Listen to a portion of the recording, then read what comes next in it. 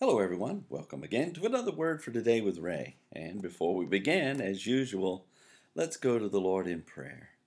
Heavenly Father, once again, we have the privilege to come with your Word in hand, knowing that you desire to speak to us through your Holy Spirit, to guide us into all truth about those things about yourself and your ways, about your Son Jesus and your sovereign ability to rule over the world no matter what is going on. We bless you and thank you again for your word today. And we do so in Jesus' name I pray. Amen. The title to today's lesson is Haman's Perceived Glory. And it's taken from the book of Esther, chapter 5 and verse 11. Haman returned to his home after dining at a banquet held by Queen Esther for he and the king Ahasuerus.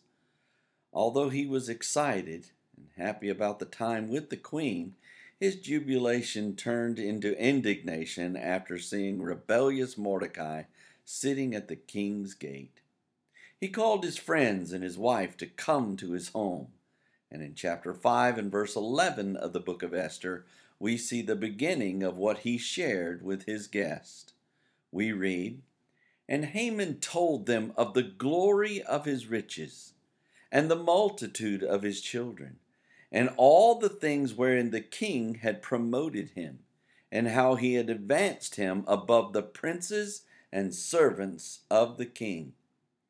As we begin this verse, we should use our imaginations to see Haman's wife and friends gathered around him in his home. Haman has their attention and tells them four things about himself as he begins to speak. First, and Haman told them of the glory of his riches.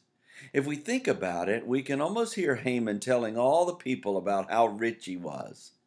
Most of us have been around someone who is like this.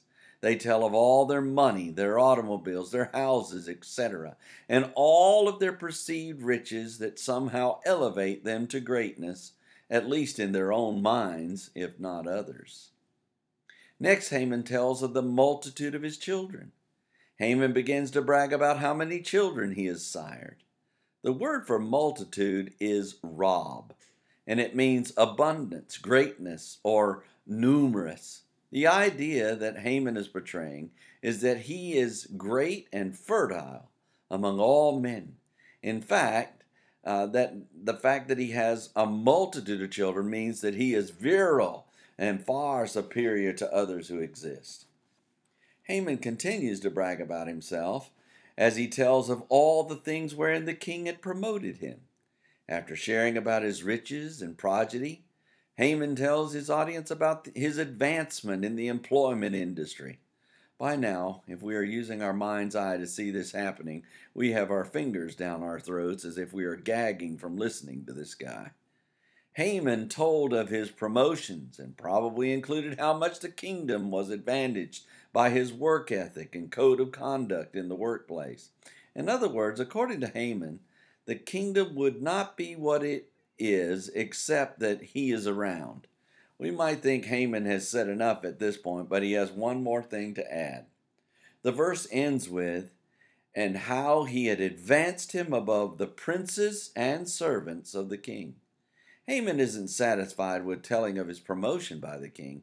No, he has to tell everyone how he has been advanced over the king's servants and even the princes, which are the king's own children.